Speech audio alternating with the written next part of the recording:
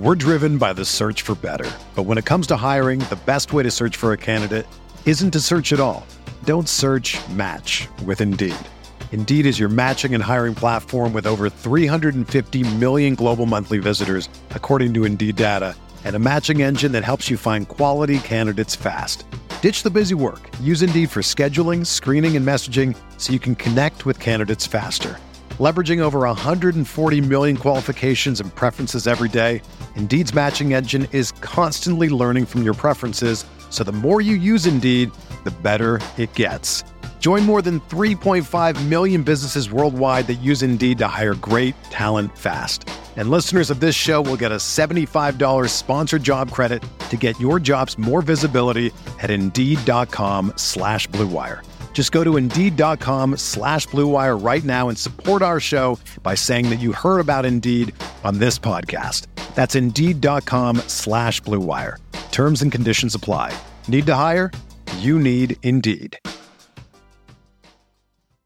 This podcast episode is brought to you by Coors Light. These days, everything is go, go, go. It's nonstop hustle all the time. Work, friends, family, expect you to be on 24/7. Well, sometimes you just need to reach for a Coors Light because it's made to chill. Coors Light is cold lagered, cold filtered, and cold packaged. It's as crisp and refreshing as the Colorado Rockies. It is literally made to chill. Coors Light is the one I choose when I need to unwind. So when you want to hit reset, reach for the beer that's made to chill. Get Coors Light in the new look delivered straight to your door with Drizzly or Instacart. Celebrate responsibly. Coors Brewing Company, Golden, Colorado. Support for this podcast comes from Wild Turkey Kentucky Straight Bourbon Whiskey. Let's tune in to their one-on-one with Jamal, a real bartender from Old Fourth Ward in Atlanta. I really get into the backstory of whatever I'm pouring, out of respect. There are literally years of experience behind these bottles. Wild Turkey, same recipe since 1942. If you want a true classic, this is what you want to order. Wild Turkey. Wild Turkey Distilling Company, Lawrenceburg, Kentucky. Copyright 2020, Campari American, New York, New York. Never compromise, drink responsibly.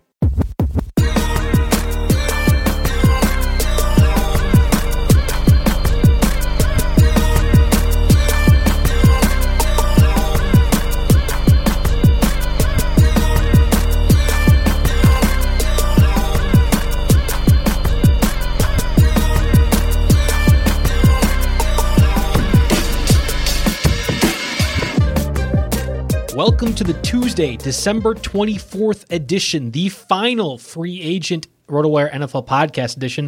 Of course, sponsored by Yahoo DFS. We've been sponsored by Yahoo all season long. I want to give them one final shout out for sticking with us in the RotoWire podcast crew. I'm Joe Bartley. You can follow me at JB Fantasy Sports and join alongside me for the very last time this year, but maybe not the last time for the NFL season, Jake Latarski. You can follow him at RotoJake. We are recording this on Monday, so we are making sure that we are spending some time on Christmas Eve. This will be posted on Tuesday, though, when you're listening to it. I just got done actually doing the Monday podcast with Jeff Erickson, so this has been a media trifecta run for me. So you're all warmed up here. You had XM this morning. You did the Monday podcast with Jeff. So I'll try to catch up to your level. But yeah, it's awesome. So week 17, it's always really tough, right? We got to talk about how if your league is actually playing something meaningful week 17, right, you probably need to quit that league. Yeah, number one. I was just gonna say I made fun of all those leagues that are actually playing week 17 championships, but it's possible. And there's a few out there. Well, and then there's a few that still keep track of points throughout the entirety of the year. So that's not actually as bad as, making your top prize on the line week 17. I know, like our stake league, we have two divisions. We have an LA division and a Madison division, and the winner of each division plays each other for this really big dumb unicorn trophy every single year. So that's what week 17 is there. There are situations, whether it's points or silly commissioners, where it might be helpful to do some pickups. So I guess today we're going to try to go through those pickups because there are a couple guys that are emerging.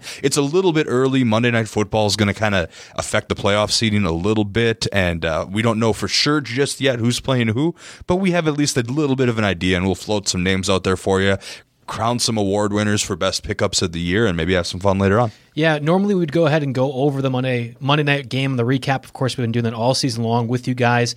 That obviously won't be able to take place. So anybody listening, and hopefully we'll have a Packers victory, but assuming the worst case scenario, as I normally do as a pessimistic Packers fan, if you are tuning in on Tuesday listening or hoping for us bitching about the Packers, that will not occur, unfortunately. So we'll get right into it. We could just talk about, like, right now, like, if we watch the game and what happened. So so Aaron Rodgers came out and threw for 450 yards and 4 touchdowns in the Monday Night Football game. He's clearly the same Aaron Rodgers of old. 2 touchdowns to Devontae Adams, just killing it. It helps me win our board bet over that. I was going to say, why are you mentioning Aaron Rodgers going ahead and doing so well? It's because last week we actually went on this very same airwaves and talked about which quarterback we'd rather have more. I took, evidently was to you, the absurd opinion that I'd rather have Ryan Fitzpatrick as my fantasy championship quarterback. You said no and went with the Rodgers direction. And boy, oh boy, Aaron Rodgers needs to have 38 fantasy points against the Vikings this week in order to beat Ryan Fitzpatrick. It's crazy what some of these QB streamer options did, whether it be Ryan Tannehill or Ryan Fitzpatrick or even Andy Dalton. Yeah. Just think of all those idiots out there that started guys like Patrick Mahomes over Daniel Jones and Ryan Fitzpatrick. I mean, and Andy Dalton. Like, geez, what were you thinking? Obviously, Mahomes was going to have a tough matchup against the Bears compared to those guys. Yeah, it's absolutely absurd to think that you won your fantasy championships off of Ryan Fitzpatrick. But of course, there's guys like Lamar Jackson or Christian McCaffrey that did their normal things. We're going to get to, I think, and I teased about this on the Monday podcast, a very, very early mock draft, a 2020 version of it with the first round. Jake and I will be breaking it down towards the end of this podcast, but I do want to touch on a few of these free agents to pick up because there's a bit of injuries. Of course, the Ravens are about the only team right now that have clinched anything or have nothing else to play for in Week 17. So there's enough incentive for teams. I think this will actually be one of our more interesting postseason fantasy conversations in terms of free agents to be or pickups to be. Yeah, I mean, there's a lot of pickups, and I know when I was outlining the show, I also tossed in a couple of real cheap dynasty guys. I saw we had a Twitter question about that this week, and I'm in not a dynasty league, but a keeper league where there are some guys out there that I might pick up for $0. And that could maybe have their stock grow during the offseason depending on how the draft and free agency shakes out. Don't have a ton of those guys in there, but if they came up when I was sweeping through box scores and lists this week, they might be worth a mention. Yeah, I'm right there with you. Before we get into some of that and dive into more of the free agent pickups, I want to get a word from our sponsors, Yahoo DFS, for sports and betting fans in the New Jersey area. This is the moment you've been waiting for. Sports betting is available today at Yahoo Sports and the Yahoo Sports app, powered by BetMGM. Yahoo Sportsbook, powered by BetMGM, allows fans nationwide to view betting odds across a variety of sports, and users of legal age to bet in the state of New Jersey can click through the odds to place bets on BetMGM. New users 21 or older in New Jersey can make their first $10 deposit and receive $100 in free bets. Go to betmgm.com/Yahoo to get started and for a full offer, terms and conditions. Of course, Yahoo Daily Fantasy continues to launch new daily fantasy contests every day. Visit yahoo.com/daily fantasy to enter NFL, NBA, or NHL contest. All right. They've got some real slick prize pools for NBA on Christmas time. I was kind of looking ahead to that. They launched those already, and definitely a fun way to try something new and get in the action. The Bucks play, of course, we're based in Madison, Wisconsin, so Wisconsin NBA makes me care most about that stuff. On Christmas. Yeah, they play on Christmas, right? Okay. Yeah, I mean, when you have the best player in the world, I guess you play on Christmas. That's right, and you're one of the best teams after defeating the Los Angeles Lakers last week. All right, enough NBA talk, Jake. This is an NFL podcast. How dare you try to distract me with my Bucks? Let's go over and touch on the quarterbacks a little bit more. Again, we kind of rehashed this. Lamar Jackson, the Ravens, are about the only team that we know for certain is going to be benching people. The Texans have already come out and said they're going to be playing their starters. They really don't have a lot other than number 3 seed, number 4 seed. There's a few of those teams. We're trying to gauge these situations the best we can. It would. After watching Lamar Jackson take that hit against Cleveland, instead of running out of bounds, he got smoked. I don't know if you saw that. I didn't see that. Oh, no. Man, did he take a shot? Yeah. And he got up and he was fine. But, the smart thing to do, you've clinched home field advantage throughout. Why really play anybody? Mark Ingram kind of had an injury. We might discuss that a little bit. Yeah, needs an MRI. They're thinking definitely out Week 17 playoffs he's going to try to come back for. We'll see on that. The only interesting angle is, I don't know, do the Ravens have any incentive to keep their playoff eligible rivals, the Pittsburgh Steelers, out of the playoffs? Because they'll be hosting Pittsburgh, I believe, and Pittsburgh could still get in the playoffs with a win and maybe some help. So that's interesting. But no, as of right now, I'm going to operate as if you're finding a replacement for Lamar Jackson this week? I'd almost think the Ravens would want the Steelers to win, given how bad their offense has been. Certainly the Steelers' defense has been able to keep things ugly and keep them competitive, but now Mason Rudolph and Duck Hodges, we were going back and forth. Literally mid-game we had that, and then, of course, Mason Rudolph gets hurt. Doesn't seem like he's going to be able to play week 17, so we're back to Duck Hodges again as the starting quarterback, and I think that makes, if you are a postseason team in the AFC, you almost want the Steelers to get in, as opposed to the Titans, who have been one of the more destructive offenses in the last 4 or 5 weeks. Exactly. And on the NFC side, as of right now, pretty much everyone still has something to play for, even if it is just seeding. Of course, I do have to brace for the possibility that the Packers lose, which means the Saints would clinch a first-round bye. I guess that is actually a possibility because the Packers are 5.5-point underdogs, according to Vegas last time I checked. So that is possible. And if that happens, then we start having to think about, okay, do the Saints play Breeze, Kamara, Michael Thomas, some of these big-time fantasy assets that got you there? Well, yeah, Michael Thomas already set the single-season reception record this past week against the Titans, so maybe there's less incentive for him. I don't know record-wise what else is out there for the Saints. I'm sure there's things possible, and that's kind of one of my biggest takeaways for Week 17 if you are playing. Targeting those guys that need to set career highs or season highs or whatever else might be the way to go. And let's see if we can identify a few of them. Of course, we talked about all the streaming quarterbacks this past week. If Lamar Jackson is ruled out, I wonder if RG3 in what could be like a Matt Flynn-esque kind of game. Do you remember that a couple of years ago where he threw for 400-plus yards? I don't think that's happening against the Steelers defense. So the Steelers have a much more respectable defense with playoff hopes on the line. RG3, who I actually forgot to mention, I didn't even think to go straight to the Lamar Jackson backup. I just looked at the percent ownerships and kind of pulled my list from there. He would be a viable fantasy play. I think the way that their offense is run, and they still have enough talented running backs and receivers, again, depending on how much they go, if he's working with a cast of backups or if he does get some, like a half out of the starters, let's say. But RG3 would be on that list, though probably mostly for 2 quarterback leagues, because I think we might be able to find better one-off streamers if we have to. Yeah, I would imagine if you're deciding between RG3 and maybe like a Case Keenum, who is expected to fill in Dwayne Haskins had a high ankle sprain during the loss to the Giants. It seems he's going to be unlikely to play next week, which is fine. He's their first-round quarterback in a season that's gone haywire almost immediately. There's no reason to put him out there. I would rather have Keenum going, well, I don't even know who they're playing against, as opposed to RG3 against the Steelers. Just like the Steelers' defense overall has me more concerned than whoever the Redskins might face this next week. I believe they got to play spoilers against, it's either the Cowboys. It's the Eagles, one of the two, right? Yeah, it's the Cowboys. Yeah, okay. I was going to say it's one of those two. Yeah, they have got the Cowboys this week, who have the 13th best mark in terms of fantasy points allowed to opposing quarterbacks. Some other guys I looked at, Drew Lock has the Raiders, and the Raiders do have a lot more to play for than the Broncos. But the Raiders, in the couple weeks, at least leading up to this week, had some pretty horrendous pass defense going, and we've at least seen flashes from Drew Lock. So would he be in your streaming consideration?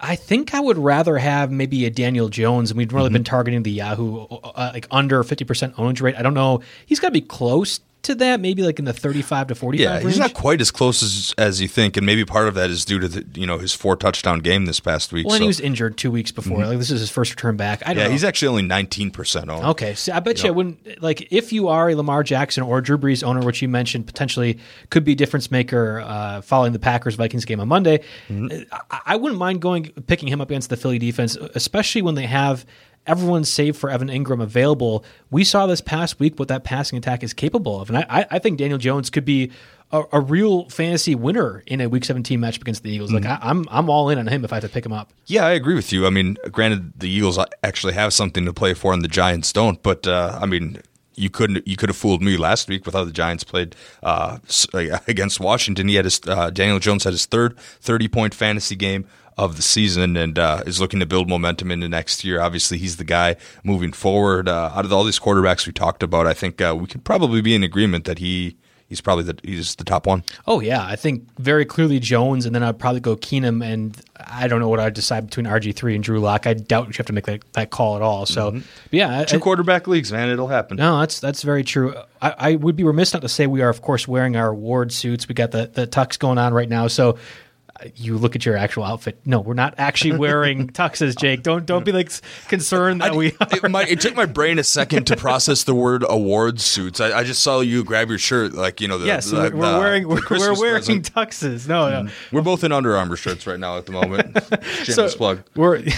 Yes, that's actually what we're wearing. But if we were to play along with the top pickup of the year or awards that we're giving out, I think it has to be Ryan Tannehill, right, at the quarterback spot. Like maybe if you were using Daniel Jones or something like that. I just don't know if there was a better top pickup at quarterback than Tannehill, who's been great for the last 2 weeks. As a season-long QB streamer, Jones was definitely not consistent enough to warrant this pickup. He was one of the bigger fab bids at the time, but I think it definitely has to go to Ryan Tannehill with 23 or more fantasy points, like pretty much every week of the playoffs, 27 a couple times in there, even had that 32 point against the Jaguars. Tannehill was somebody that if your quarterback situation was in flux at the beginning of the year, but you still had a pretty decent team, he's one that probably carried you through the playoffs. Gardner Minshew certainly was a candidate for the first 8 or 9 weeks, and then it completely tailed off along with Jacksonville, and we've kind of seen where that's gone. I don't think it's a conversation point. I think it's Tannehill all the way as your top pickup at the quarterback position. Let's go over to the running backs, though.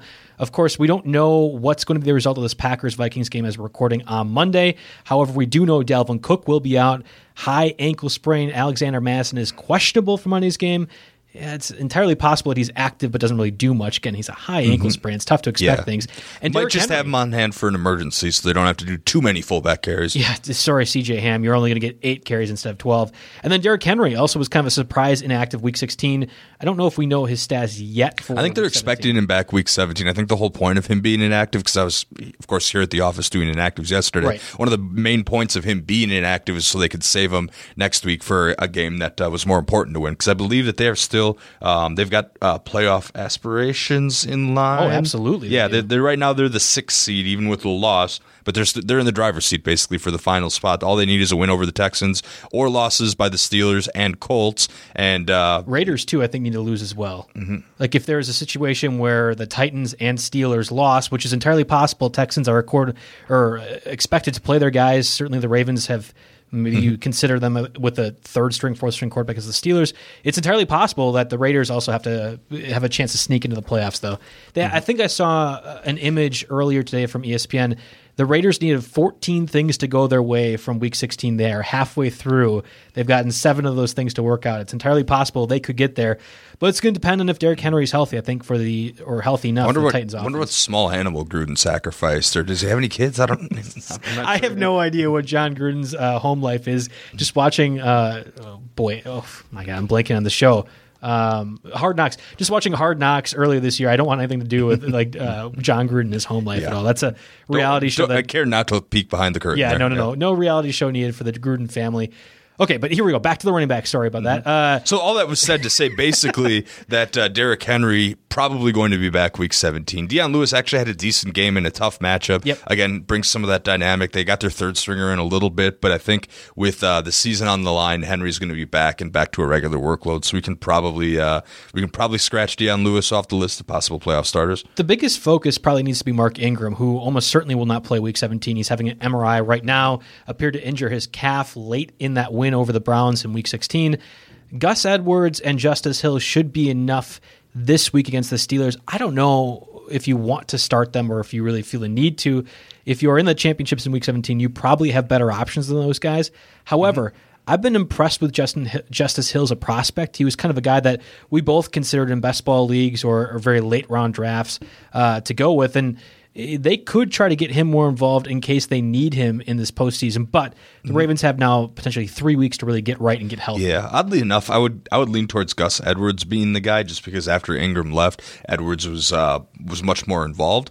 We don't have snap counts quite yet from week 16 up on the website, but Edwards has been over Justice Hill pretty much for the duration of the season. They'd both see a bit of an increase, but correct. I think if I had to pick up, chances are, if you're making this move, both of them are out there, and if I had to pick, I would lean towards Gus Edwards. Yeah, and we were on Adrian Peterson this past week, given what he could do. He kind of fell into the end zone to salvage his fantasy day. If he's available, I think he was under 50% owned in Yahoo leagues last week. He's probably close to that threshold again this week.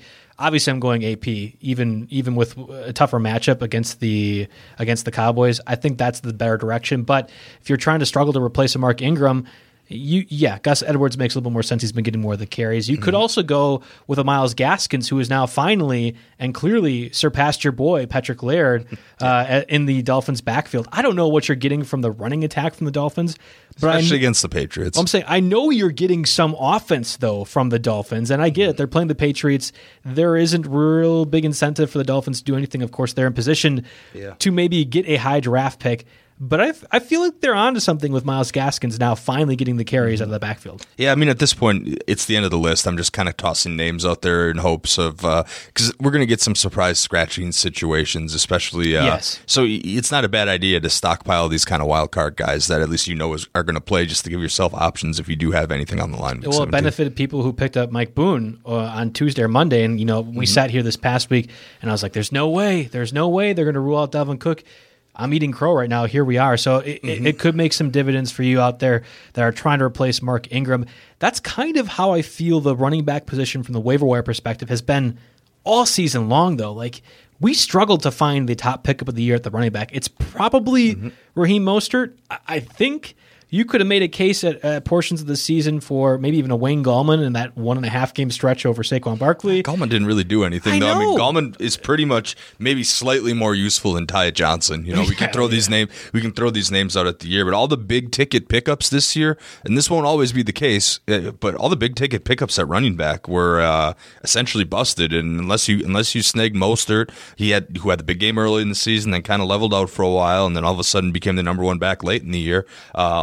He was probably the best running back pickup. I mean, I got a couple good weeks out of both Scarborough and Stake League, but obviously you're not starting him now. Darius Geis could have been in there too, but he was drafted everywhere, then dropped after the injury. You got maybe 3 to 4 weeks out of him, and even then it was sharing time with Adrian Peterson. Yeah, definitely not as sexy as wide receiver in terms of what was out there on the waiver wire this year. I feel like we could have 5 different wide receivers be number 1 overall top pickups, and running backs not even close to that. Yeah, wherever we put the top running back, it'll be definitely outside the top 5 in terms of overall pickups on the season because, it was just it was carnage, and there wasn't a whole lot to exploit at that position, and just kind of shows again that you got to shore up that position as much as you can on draft day. Yeah, and why you want to invest those higher picks in the running back spot. I mean, they've been disappointments. We talked about Saquon Barkley, Alvin Kamara. Both those guys finally had get-right games in Week 16, but if you made it to the fantasy championships, you probably weren't relying on them anyway. So let's move over to the wide receivers. We talked about it a little bit. Case Keenum, now likely to be the starting quarterback for the Redskins. Steve Sims had 2 touchdowns against the Giants, who, of course, have been bad all season long in the secondary. Against the Cowboys, I don't know what offense they're getting from the Redskins, especially if they're going to rely on Adrian Peterson again. Like, if it's going to be 20 to 25 touches of Peterson and 20 throws from Keenum, Sims doesn't make a lot of sense. However, he kind of fits that Anthony Miller mode, who was a huge disappointment this past Sunday against the Chiefs. That's the kind of slot receiver that if you're rolling the dice on a 12 or 14 team league, he could end up being a huge playmaker for you if everything works out to his advantage. Well, basically, let's just I don't know. Let's go ahead and call the term the Cole Beasley line, right? Yeah, sure. He's kind of that wide receiver wins above replacement type deal, So I guess to make that decision, Steve Sims or Cole Beasley this week. Cole Beasley did have 100 yards against the Patriots. Yeah, I guess I'd have to look ahead and see who the Bills played this week and really have an advantage. Like, we get it. Cole Beasley is kind of like the main. Buffalo's home against the Jets. The total on that game is only 37, though. Yeah, interesting. So Beasley's had 6 catches, 4 catches, 1 against the Steelers, then 7 again against the Patriots. I think from a PPR perspective, I'd feel more comfortable giving a floor for Beasley, but Sims gives me that upside. If I'm entering the matchup, like, oh, God, I'm going against Lamar and Christian McCaffrey, I don't know what to do. I think I would rather have Sims in there as opposed to And the Beasley. Jets do have a pretty horrible pass defense, but again, you throw a couple of quarters out of that, who knows how long that game's competitive. And the Bills can't, there's nothing the Bills can play for. They're already locked in as number 5 seed. They cannot win the division. It's possible that they might play it safe with Josh Allen and company and just not do anything out there. That's more than likely why the over-under is so low, because you're not getting anything from the Bills' offense, even if all their starters are out there, and I don't know if they will be. Yeah, exactly. This is going to be, man, the seed that they end up with, man, whether it's the Texans or Chiefs, like, it's going to be a very tough matchup for them. I'm right there with you. Yeah, that's one that we definitely forgot about when thinking about teams that don't have much to play for. That's going to make me wonder what I'm going to do with Singletary in Stake League if he sits. Yeah, it'll be interesting to see how they choose to operate. 'Cause Frank Gore just needs his 15 carries for 20 yards. They're dying. Frank Gore was completely out of the mix this week, finally. So it's like, okay, hey, we're doing it right. But I bet you we see a little bit of a Frank Gore return this upcoming week here. I did want to talk about Justin Watson, the wide receiver for the Buccaneers. We mentioned him briefly last week. It was Brashad Perriman, who was a huge advantage for a lot of people out there.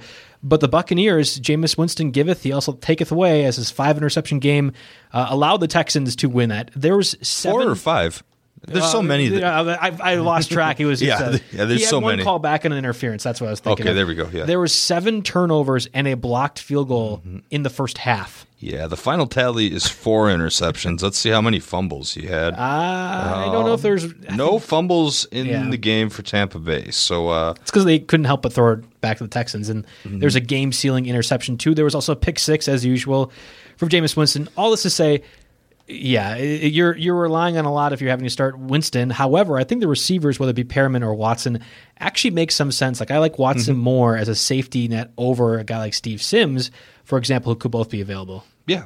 No, I think those guys. Watson or Steve Sims. That's an interesting one. Hopefully, you're not out there making that decision. I was going to say we could make a board bet, and I guarantee you I'll get the win. Whatever way exactly. Yeah, that's the one way to guarantee that we give the right advice there. But yeah, both those guys are in place. Similar outlook here. I guess I'd probably lean Sims a little bit because of the ceiling, but we'll see. Because although Watson's kind of came on a little bit, I still think he's third in the pecking order behind Perriman and O.J. Howard, who had 7 targets this past game. So I don't know. Yeah, I think it's fair to say the Buccaneers will continue to pass the ball. Ronald Jones has been a disappointment at times. Other times he's been great. I don't know what I'm getting from the running attack. I do know that Winston's throwing the ball. I just did the Watson-Winston thing that they did in the NFL Network. Did you see that on Twitter that they could not stop getting Watson and Winston wrong? It goes like 4 or 5 times. Yeah, that sounds awesome.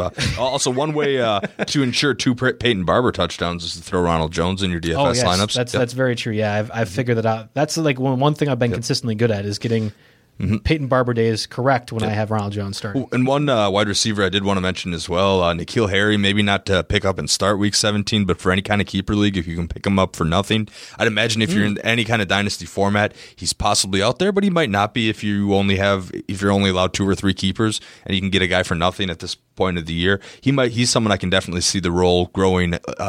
His stock will go up, I'm guessing during the playoffs. Yeah, I'm right there with you. That's actually a great call. The playoff Harry, yeah. He seems like the kind of guy that they would stash and keep a secret and then try to throw him out there and make him part of the game plan in the postseason. Did you get a chance to watch any of that Patriots game on Saturday afternoon with the Bills? No, when I'm not at the office on a Saturday, I don't actually have the NFL Network at home. So it was mostly college basketball and, UFC way early in the morning because of Korea. But right. So that was mostly it today, but I caught up on Game Pass as much as I could before the show. They used him in some creative ways, like ways you had not seen the Patriots use any wide receiver in the past couple weeks. I was really impressed with how they were getting him involved. It reminded me a lot of what the Packers should be doing with Aaron Jones as the number 2 essential receiver for the Packers, getting him in space, doing some creative things on motion. I liked what they 2 carries. Got Harry involved. One of them went for 18 yards. So yeah, it was good. It was a lot of things out of the backfield that I was surprised to see for Harry, who is kind of pigeonholed as a big body guy, but he can do more than that. They could just be putting that on film to throw people off for the playoffs, like the double psychic bluff or whatever. But there's some blind double bluff. I don't know. There's a word from a TV show I'm thinking of there. But no, Harry is someone that will see his stock grow and is like if you do an ADP or if you do a best ball league, right after the end of the regular season and another one right after the Super Bowl, I think Harry's a guy that could move up 15, 20 picks. I want to spend some time on the top pickup wide receiver of the year because there are many guys to choose from. DJ Chark probably got you to the fantasy playoffs, fantasy championships, sort of disappeared. Terry McLaurin was a consistent guy all throughout the year, but not really a bigger bust boom guy like DJ Chark. And then A.J. Brown and Devontae Parker, if you got to the fantasy championships, they quite clearly won you the fantasy championship. Certainly Brown didn't do much this past week, but he did have 1 big run and 1 big reception. That's really all you need. Is there one of those 4 or a different guy that you would want to target as well?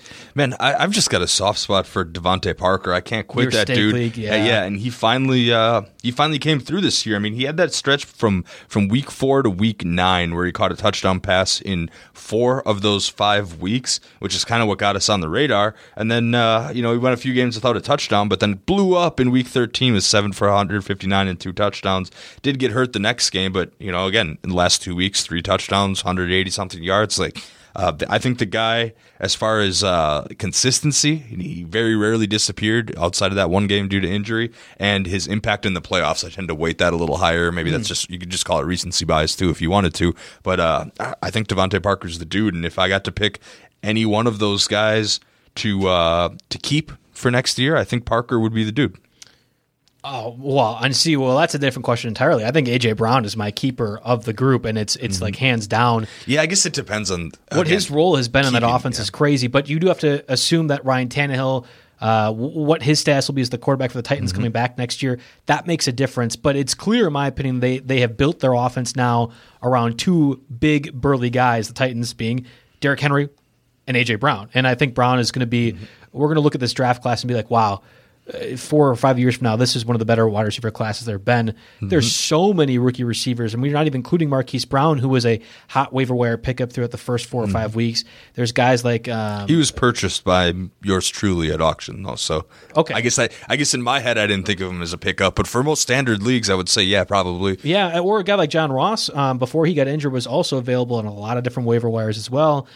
He actually came back. I had no idea Ross was off injured reserve until I was watching the end of that Bengals Dolphins game. Like, oh my God, John Ross is back. This is crazy. And I think I was talking to one of our listeners on Twitter about if you're way down because you had Lamar Jackson, I wasn't saying start John Ross, but you want to look for John Ross types when you're way down in the projections, guys that could just get 200 yards and 2 touchdowns, with 80% of that coming from a couple big plays. But he'll be back on the radar next year, I would think. But there'll be question marks about whether he can stay healthy. So, and who's at quarterback too? I mean, this is the Bengals' number 1 overall pick, Joe Burrow. Maybe you would feel less certain about John Ross, but that's a conversation that could probably happen closer to August as opposed to December. So are you going A.J. Brown top pickup overall, or is he just your top dynasty guy moving forward? Part of me wants to go with DJ Chark because you wouldn't have gotten into a position to be relevant without DJ Chark, and he was consistent for 12 weeks despite playing with 2 different quarterbacks in an offense that featured Leonard Fournette for most of it. But I do think Devontae Parker needs to get that award for what he's done in the past weeks. It's a what have you done for me lately fake top pick of the year award. But I believe he got a real life award with the contract extension as well. Oh, sure, absolutely. He's played his way into one of the key pieces for a Dolphins team that for 7 weeks, 8 weeks, looked like they had nothing. And now they actually have, whether it be Gesicki or Parker or maybe even Myles Gaskins, that they have some things to work with on offense. That's got to be a good a good final line for a Dolphins team that was one of the worst entering the year. 4 years, $40 million. That's a plenty fine piece for Devontae Parker. Yeah, let's go over the tight ends. Zach Ertz was playing with broken ribs in that pivotal, critical divisional win over the Cowboys. We don't know if he's going to tough it out this next week. That game I watched the entire way out, and the ribs injury to him, remember when Jordy Nelson got smoked going up for a catch in the playoffs? Yeah. It looked kind of like that. I mean, obviously, I missed Ertz has got a little hit. more. He's got a little more meat on his bones, but I saw that and I was like, "Oop, his ribs got to be broken." And I missed the hit, but I saw him the graphics that we've had with him grimacing even before getting off the line of scrimmage, things like that. I don't know. The Eagles, they need to win still to have a playoff spot, but you would imagine they should have this one wrapped up. And if that's the case, does Ertz play the entire time? Why not pivot to a guy like Dallas Goedert, who is 60% owned? But if you're in the fantasy championships week 17, you're probably able to pick him up or at least find him. And I think that's where he's going to be a top 5 guy for me, I think, this week in a PPR format. I mean, he didn't really come on. He was always kind of in play as a touchdown-dependent waiver wire guy in our discussions, but he didn't really come on as a top-tier pickup until the playoffs had already started and a lot of people were gone, because it was when that Philadelphia wide receiving core just got decimated and continued to take hit after hit after hit. Now Goddard is someone that is absolutely in play for the fantasy playoffs, and he could sneak into the top 8, even top 5 tight end territory if they decide to hold Ertz out for any reason. I mean, Ertz toughed through it on Sunday, but I mean, man, broken ribs, that's no joke. Yeah, no, I'm right there with you. And you said top 8. I think I'm having him higher, but That's more because there just isn't anybody left. Like, war of attrition for the Eagles pass catchers. Boston Scott had to be another featured guy again. We've seen Greg Ward kind of develop as the number 2 receiver, and he's had some prominent plays. He had the game-winning touchdown 2 weeks ago, was 80-plus receiving yards this past week as well. Like, that's impactful stuff. But I think Goddard was really the true target for Wentz, the number 1 target after Ertz's injury. Mm-hmm. Yeah, right on. Let's talk about O.J. Howard too. You mentioned him a little bit earlier. We're discussing the tight end or for the Buccaneers overall. He did get 7 targets. I don't know. Were you impressed with the yardage total that he had with those 7 targets? Nothing crazy, but I just somewhere deep down, something in me still believes in his athleticism. And if he gets the opportunity, granted, it took the whole receiving core getting crushed, right. But if he gets the opportunity and somehow then doesn't manage to screw up the opportunity after like 5 snaps, then he's in play. I don't know. He's a high ceiling guy, I still think, but there is a degree of risk there. I was surprised that Cameron Brate wasn't more involved. He had 2 catches, should have been a third on a critical dropped 4th down play that would have maybe set the Buccaneers up to win overall, but he dropped that one. 18 yards, I think, or something around there. Like, it was a bit of a mundane performance, and I thought they'd have to utilize him. I doubt you're going to have to need to use I doubt you're going to have to utilize O.J. Howard. There's always the possibility, 7 targets, that's not the worst in the world. Tyler Higbee or Darren Waller is going to be an interesting conversation for the top pickup at tight end, because for 10 weeks, Waller was one of the best tight ends overall, regardless of the fact he was available on waiver wires.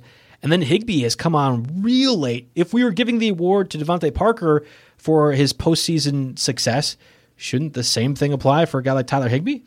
Yeah, I can see that case, and it really depends on what your criteria is because, Higbee carried people through the playoffs, but Waller took people to the playoffs, and Waller actually finishes the number 5 fantasy tight end in half-point PPR scoring. It went Kelsey, Andrews, Ertz, Kittle, and then Waller, and Waller, it really it makes deep statements about what Higbee has been able to do because Waller, 60 more fantasy points than Higbee on the whole year, which doesn't seem like a lot on paper, but given the state of the tight end position this year, you didn't really want to mess with anything outside that top 5 until Higbee came along. So Higbee is a guy that I actually noticed him sitting on waiver wire in one of my leagues because the guys in the playoffs had their tight end position set. That's a pretty good example of carelessness, wanting to make your roster the best it can be in the playoffs, leaving him out there. So was it your keeper league? No, I don't think so.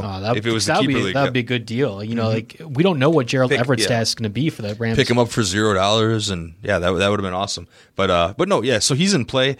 I still think I give the award to Waller, but this one's super tight. I think it's Waller for me as well because other than Hard Knocks, we had no idea that Darren Waller was going to do this, whereas Higbee's had some success in the past, and we've been able to utilize Darren Waller for week 1 through week 12. It's a long stretch. Don't want to discount Higbee too much for actually being on people's radar at one point, True.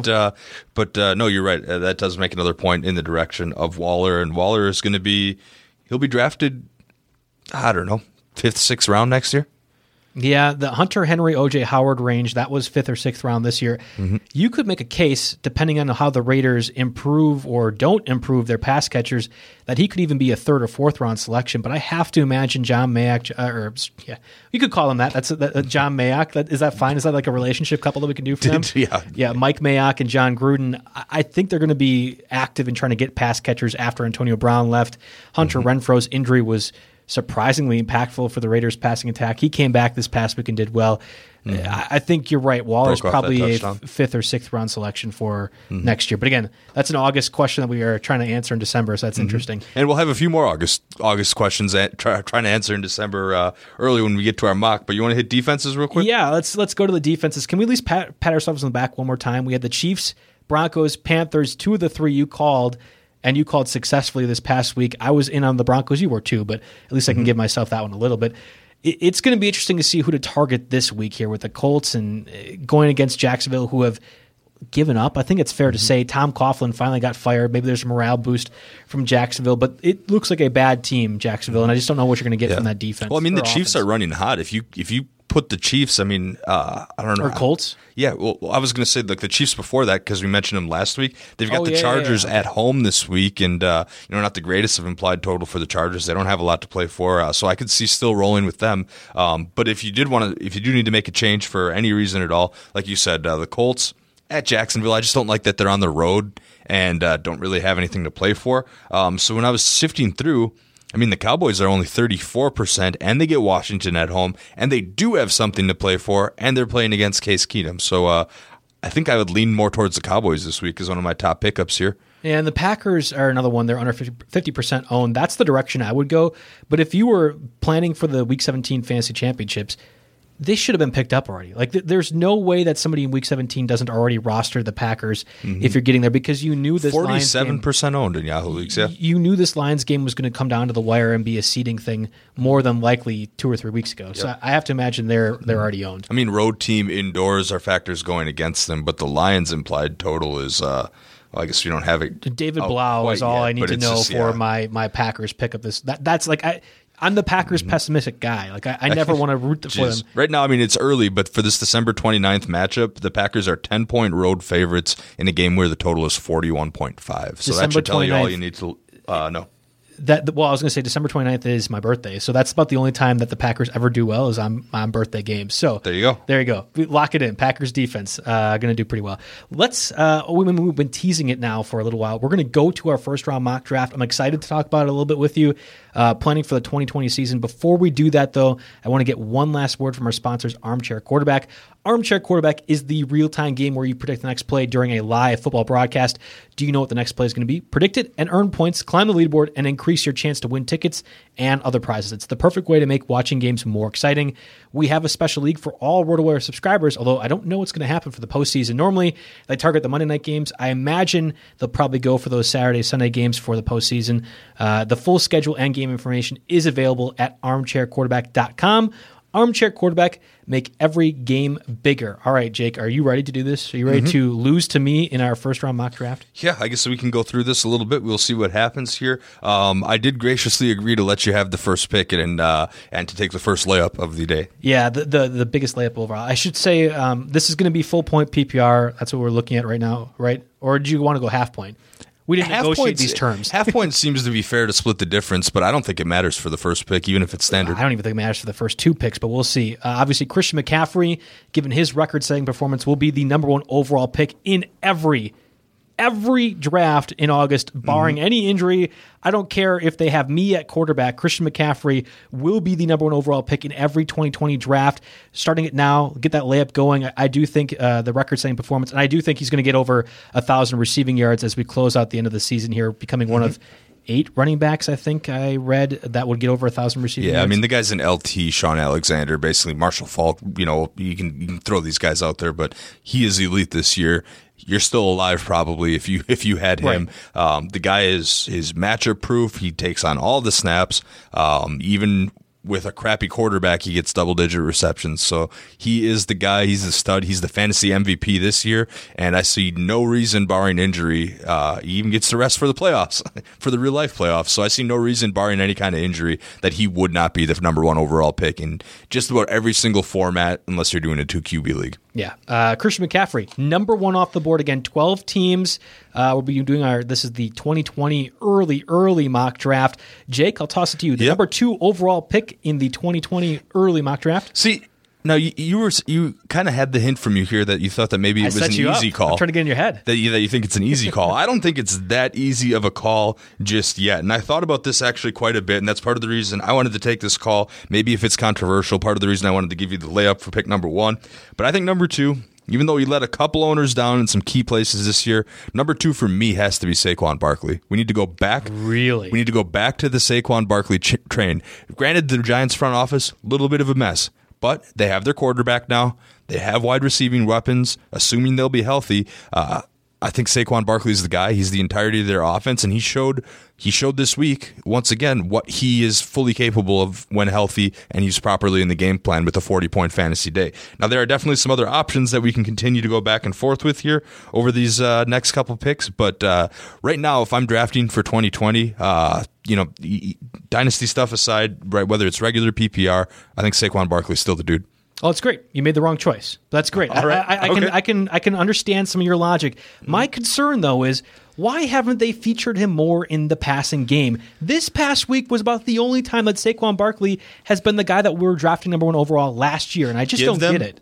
Again, maybe not maybe they don't deserve any optimism from me, but give them an offseason with this personnel setup, and you've got a 22-year-old kid, will be 23-year-old next year, with all the athletic ability in the world, probably the best. I'll call him the best pure athlete at the position. If he plays a 16-game season, man, with that supporting cast, with that horrible defense, maybe they'll make some improvements. We'll see. No, they're not going to get that much better. Yeah, the defense. There's only so much you can fix. Suddenly, the defense isn't going to get that much better. So you mix all that up, you're going to have the fantasy carnival of the New York Giants, and Saquon Barkley is going to be along for the ride. Game proof, similar to how McCaffrey was this year. All right, so McCaffrey number 1, you're wrong, but Barkley number 2. Okay, so if I'm wrong, then who's number 3? Well, this is easy, very easy. Michael Thomas, half point or full point PPR, needs to be the number 3 or number 2 overall picked in your draft. Since Antonio Brown, like super at heyday Antonio Brown, we haven't had a receiver that's been this productive, this consistent. And you talk about Saquon Barkley being the only thing in the Giants offense. I could disagree on that. Michael Thomas very clearly is the top option and one of the only options for the Saints offense. He's already set the record for most receptions in a season. He won't do that again next year. But even if he gets like DeAndre Hopkins level numbers, 120 receptions, 1,200 plus receiving yards, that's very good enough, or very clearly good enough to be a consistent number 1 or first round pick. See, I had Michael Thomas 3rd on my list too, so I can't trash that pick too much. I think you're right there. I wouldn't have gone as high as number 2, and maybe in the back of my head something was telling me not to go number 2, because here's a scenario for you. Probably not going to happen because of the Packers getting in the way, but let's say the Saints win the Super Bowl, okay, and Drew Brees has all these records and decides to retire.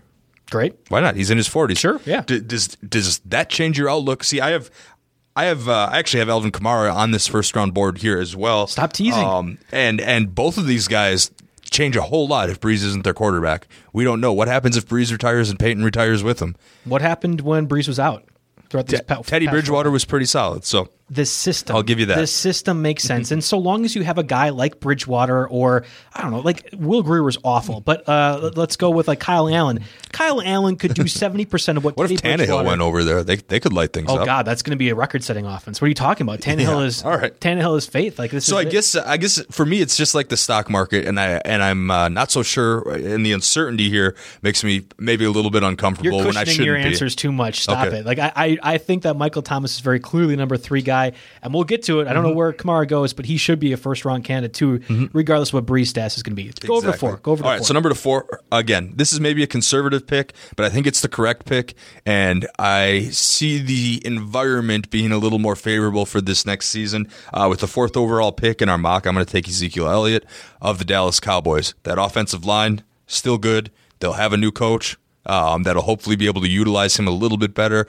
Keep going to him on early downs and getting him involved in the passing game. Ezekiel Elliott, number 4 overall. I'm taking that safety. Whereas Saquon Barkley was an incorrect number 2 selection, I think you're right on board with Ezekiel Elliott number 4. I'll get to it. I think it's a good comparison. Dalvin Cook will be my number 5 guy. But the difference between the two is Ezekiel Elliott is almost consistently and always there to play. Dalvin Cook might have the higher upside and the bigger focus, which is crazy to think about for Zeke, the bigger focus of the offense. But he is hurt, and we've seen it now consistently, Dalvin Cook, in his career. We just can't rely on him. I think Ezekiel Elliott as the number 4 overall pick in a half-point PPR league is crazy to think about. Like David Johnson was most people's consensus number 4 this year. So you think about the depth that we're having right now where Dalvin Cook or Zeke could be number 4, number 5. It's very clear that we've had more guys emerge as very consistent options. And while this is a down season for Zeke, I think the head coach change, which is expected and should happen, could make a big difference for what Zeke could do. And I would not be surprised at all if 2021, now we're talking really, really, really early first-round mocks, is a guy that gets up to that number 1 or 2 stats overall. All right, so if we're going to go Cook number 5, I'm just going to do it, man. Lamar Jackson, number 6. Oh, I was wondering if he'd sneak in the first round. It's time. I actually had him 5 on my power rankings, just ahead of Cook, but that's okay because I'll take Jackson at this point. I mean, again, I am very anti-first-round quarterback, so this is a huge leap for me. I am super anti-first-round quarterback. Even Mahomes didn't live up to it, but this is different. This is different because of the Russian ceiling. You have, again, I presume there will be some kind of injury risk, and you're going to have to stomach that, but I don't see any more risk with Lamar Jackson than I have any of these other running backs on my board coming up. Generational talent. I'll completely ride that hype train and take him at the 6th spot. Yeah, it's crazy to think about. I very clearly remember us talking about Mahomes and saying it's a reach to take him in the 2nd round this year. Mm-hmm. And here I am saying, yeah, Lamar Jackson should be a 1st-round pick in 2020 early round drafts. I don't know if I take him 6. I think there's a few other running backs that I'd go a little bit higher. I looked at there's a group of running backs that you could take, but I don't know if it's because we're just doing a draft here in December, but I feel like he's a little bit safer given the RB bus in the 1st round this year. And people are, and you're going to hear people coming out of the woodwork, and those are the same people that were shitting on Lamar Jackson when he was initially drafted. Oh, he's going to get hurt. They're RG3 all over again. Stuff like. Stop it. Stop it. This is a guy that is more elusive and fast and able to avoid those big hits, save for the Browns one this past week, than any quarterback I've ever seen. And what he gives you as a floor as a rusher in the offense with Greg Roman now calling plays, he needs to be in that conversation. He's closer to Russell Wilson than RG3. RG3 couldn't stop taking hits. Russell Wilson is evasive enough to avoid those hits, and I put Lamar Jackson closer on the Russell Wilson spectrum. Just imagine if they have a second receiver. Like they have Hollywood Brown, Mark Andrews, that's great. Mm-hmm. What if they get a second guy, and it's entirely possible they do, whether it be free agency or draft, to make things even easier? Lamar Jackson took incredible steps as a passer in his 2nd year. What can he do in in year that backfield? 3? Ingram, Edwards, Justice Hill. I mean, Hill isn't going anywhere. I don't know Edwards' contract off the top of my head, but yeah, that's loaded. I think they're going to compete for the top offense and continue to be one of the historic offenses. So that was Lamar Jackson at pick number 6 out of our 12-pick 1st-round mock draft. I think at number 7, we've already went through Christian McCaffrey. Saquon Barkley was number 2. We had was it Zeke? No. It was Zeke was 4. We went C-Mac, Saquon, Michael Thomas, Zeke, Delvin Cook, Lamar Jackson. So at number 7, I want to go back to Alvin Kamara. I think it's going to be obviously a safe play. Mm-hmm. We're going to see a lot or at least his value rise a lot in the postseason here. We got it this past week now, finally a get-right game for Kamara. His influence or lack thereof in the red zone is going to be a question mark. You talk about what's going to happen if Drew Brees were to retire. We have no idea whether or not that occurs. Who knows? They might lean more on the run game. Well, that's what I'm going to say. And is Taysom Hill really going to be a 6 to 8 touchdown guy again if Drew Brees is out? I don't know. Like it's really tough to decide that. And I think Kamara is an uber talented player. He got injured. That doesn't normally happen. We've seen from his career. Yeah. This is a scenario where, in at least a PPR, half-point PPR, I like him as and he's the perfect example where you talk about touchdown regression being a good thing. Exactly. You look at the type of touches and volume he takes compared to the amount of touchdowns that he scores. People have a negative connotation with the word regression a lot of times, but in this case it means he'll actually score more touchdowns. So I think that's exactly where I put it. We're on the same page there. I had Kamara over my next pick, which, I hate going with Browns, but Nick Chubb, I still think right back to where he was this past August. Exact spot in his draft, range, and I would still make that same pick once again. Here I like it a lot more. Yeah. A lot more. And why is that, Jake? Do you know why?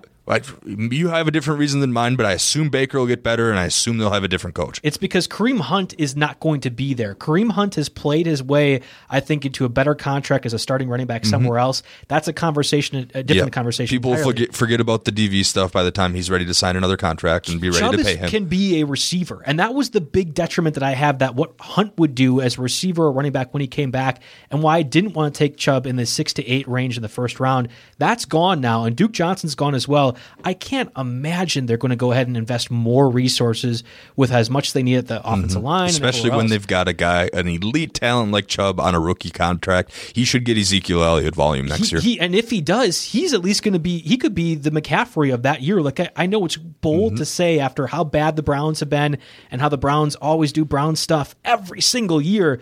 But Chubb is an otherworldly talent and could be a difference maker next year. All the preseason media tours, when they'd ask for a really bold take, I went with Chubb, and I think that I'm not wrong. It was just a year early. Can I dance a little bit? I have Lamar Jackson as my bold take. I'm the Lamar Jackson guy for most of my radio spots. All right, so we want Christian McCaffrey, Saquon Barkley, Ezekiel Elliott, Michael Thomas, Kamara, Delvin Cook, Nick Chubb, Lamar Jackson, all off the board. I think for my next pick, we're going to go back to receiver. I'm going DeAndre Hopkins, especially in a half-point PPR. I sniped him right before he looks like. Yeah, I swear you saw my list because, a couple spots out of order, but had that pick been mine, I'd have gone with DeAndre Hopkins as well. He was, the consensus third overall pick this year. Yes. If you didn't want to make the Kamara McCaffrey decision, obviously this burned you, but if you didn't want to make that decision, you ended up taking DeAndre Hopkins and had a lot of catch-up work to do after the first couple weeks, but started to get regular DeAndre Hopkins down the stretch. I still think he's young enough. I still think he's talented enough. What we're really asking is, see the number 2 receiver after Michael Thomas this next year, and I agree with you. I think the answer is yes. I think it's yes, but it's going to be close, and I'm curious. This is the part, when I was projecting out the 12-round, first-round mock draft, after this point, I thought there was a lot of deviation, and frankly, it reminded me a lot of last year, where we were deciding, okay, after the first 8 or so, especially with Zeke and his suspension thing, he was kind of like the fringe 8th point. Mm-hmm. Who ends up being this year's Dalvin Cook, a late first-round pick in 2020, the 2020 draft? Who could fit that criteria for you? Yeah, for me, next up, I've got Aaron Jones of the Packers. Aaron Jones, all right, okay. Yeah, I think the rushing receiving combo really does it for him. This might be touchdown regression in a bad way because he's got 17 touchdowns through 14 games. I don't know if he'll be able to keep that up exactly, but I think he'll continue to be a very productive player for the Packers. Give him a second year in the LaFleur system, who definitely is going to have to continue to focus on the run game as Aaron Rodgers gets older and just because of the kind of coach that he is. So I think his touchdowns, his volume's pretty safe. If it weren't for a viable secondary option like Jamal Williams, he could easily be up in the top 5, but I think having that competition around brings him down towards the end of that first round. And we're at 9, we're at 9. I have him at 10 actually, so I think we're at 10. Okay, but I could see him. That's about the ceiling where I'd take him. But I bet you he's going to go at the turn in a lot of drafts. I wouldn't be surprised if there's some helium that occurs, much like we saw with Nick Chubb in August of 2019 here, where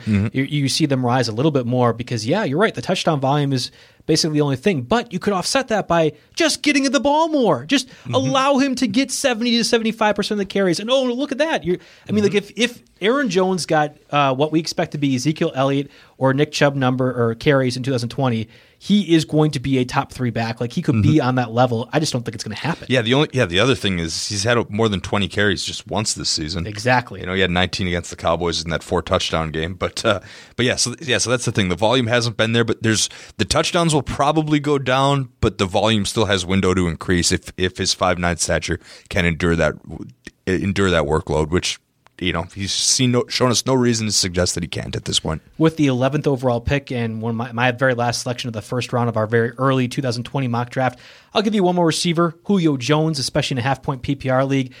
If this is a dynasty format, I could see him slip out of the late first round spot.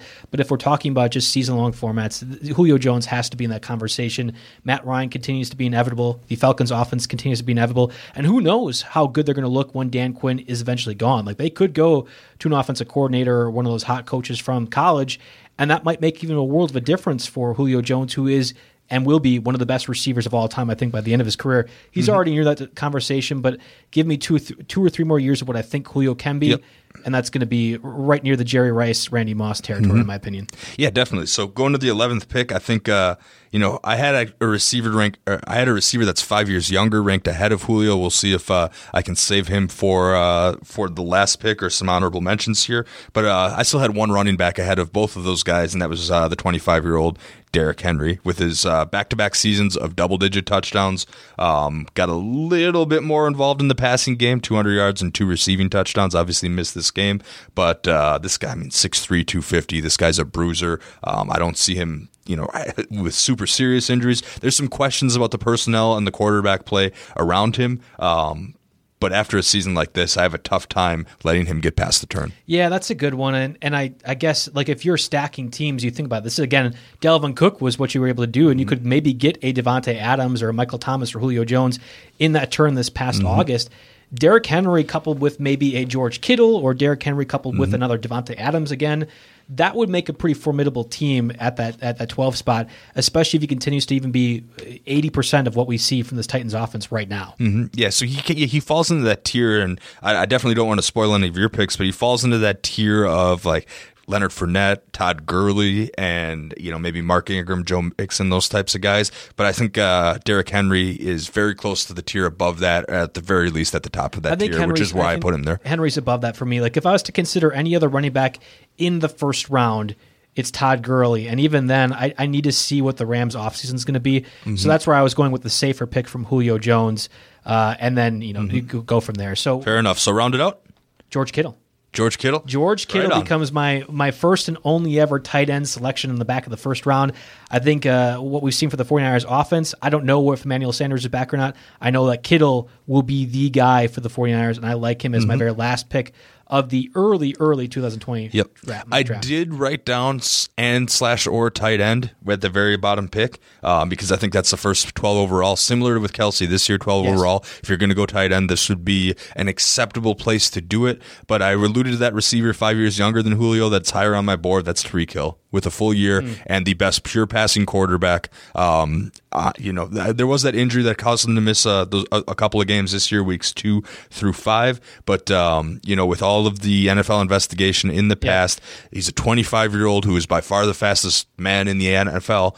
Maybe there's someone hiding there that's better than him, but at least the fastest fantasy relevant man in the NFL. His per game stats continue to be outstanding.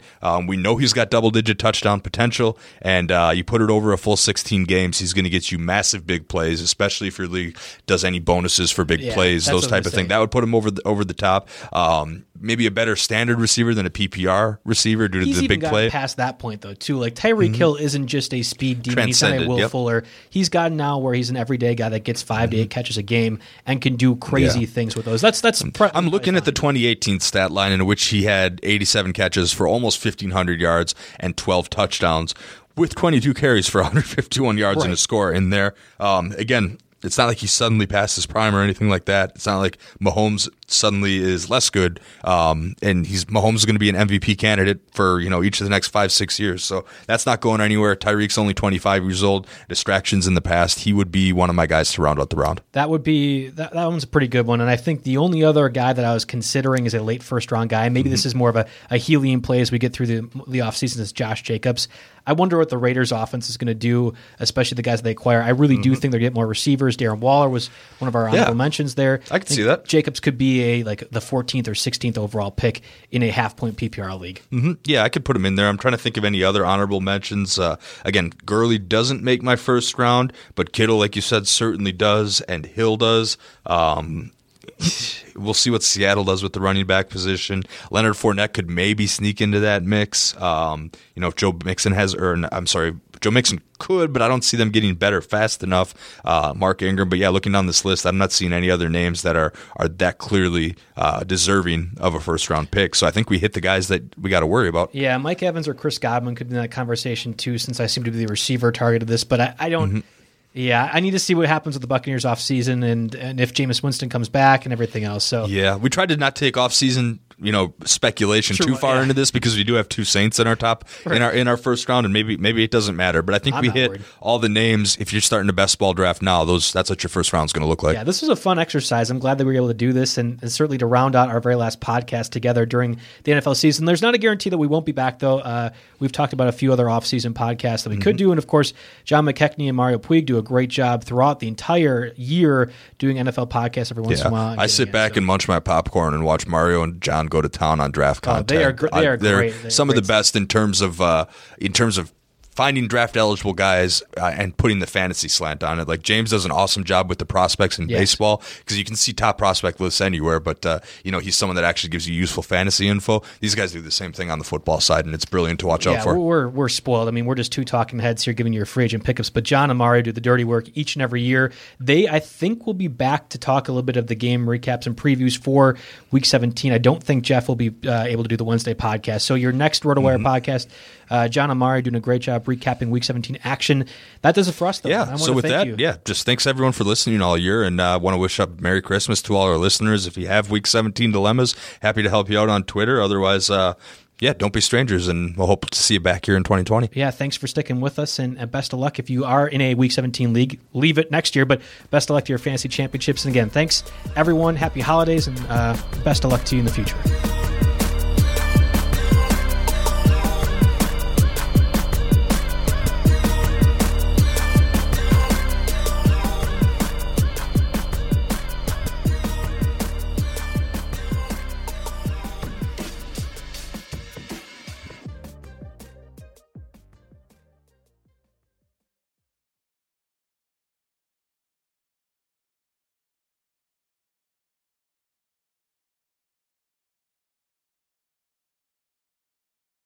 Everyone is talking about magnesium. It's all you hear about. But why? What do we know about magnesium? Well, magnesium is the number one mineral that 75% of Americans are deficient in. If you are a woman over 35, magnesium will help you rediscover balance, energy, and vitality. Magnesium supports more than 300 enzymatic reactions in your body, including those involved in hormonal balance. From functional medicine doctors to mental well-being and female hormone experts, we all know that magnesium is the one mineral to improve all aspects of well-being and health. But which one? Magnesium Breakthrough from Bioptimizers, the trusted choice recommended by leading experts with 7 best-absorbed forms of magnesium to ensure your body receives the support it needs for overall well-being. Go to bioptimizers.com/balance today and use code BALANCE10 for 10% off. Support your journey to wellness at bioptimizers.com/balance. Magnesium Breakthrough from Bioptimizers, your foundation to optimal health and vitality.